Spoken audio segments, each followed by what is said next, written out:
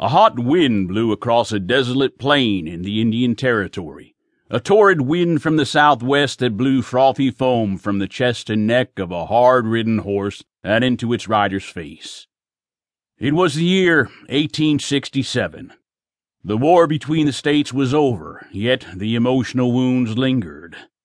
Marauding gangs of ex-Confederate soldiers, bank robbers, cattle rustlers, horse thieves, and bushwhackers left a trail of dead and poor anywhere they went.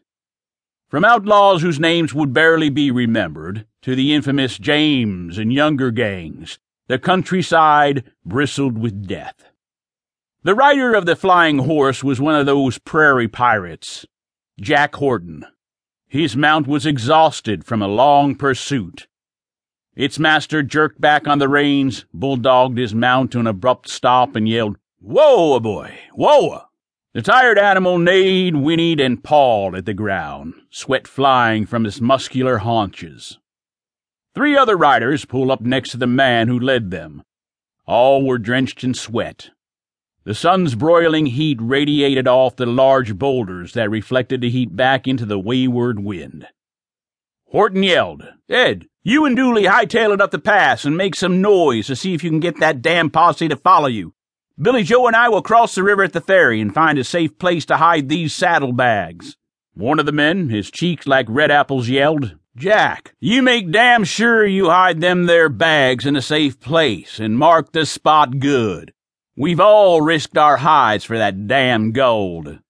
The man on the horse beside Ed, a rail of an owl hoot, Dooley by name, joined in.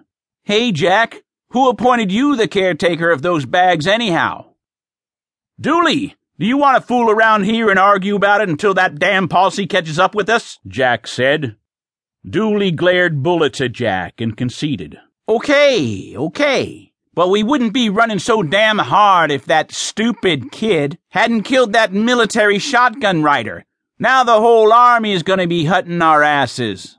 He wagged a dirty finger at the youngest of the group, sitting atop his horse on the other side of Jack.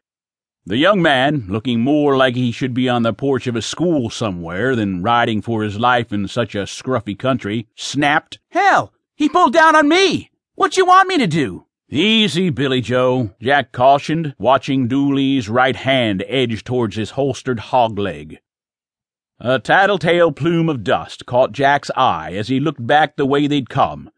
Swirling in the dingy sky like a dust devil spoiling to be a cyclone, the cloud could be seen for miles.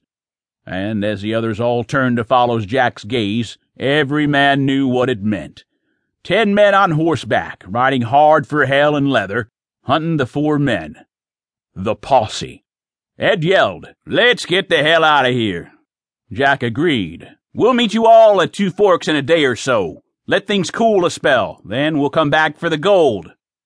All the men nodded. Dooley's face twisted into a mask of suspicion, but the logic of Jack's plan was barreling at them from behind, only miles away. As the outlaws turned their separate ways, Jack and Billy Joe scooped their hats off their heads and waved them in the air, yelling their horses forward toward the river and a waiting ferry. Jack Horton and Billy Joe rode through the Indian Territory, riding along the rim of one of the hills in the Ouachita Mountain Range. The ground shifted from rock and sand to rock and dirt until they reached the end of the tree line. The nearly impenetrable stands of trees gave way to giant boulders and cliffs, dotted sparsely with the occasional scrub oak. Jack slowed his horse and said in a weary voice, "As soon as we get these saddlebags hidden, we'll ride across the mountains to 2 Forks."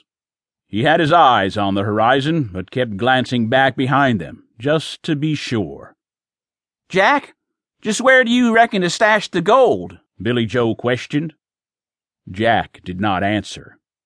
Instead, he climbed off his exhausted horse and stretched his stiff back. Billy Joe followed suit, his face wrinkling into an ugly mask at his question being ignored. Jack stepped away from his mount and walked around the area for a few minutes, studying the ground and the terrain with squinted eyes, looking for the best place to stash his future.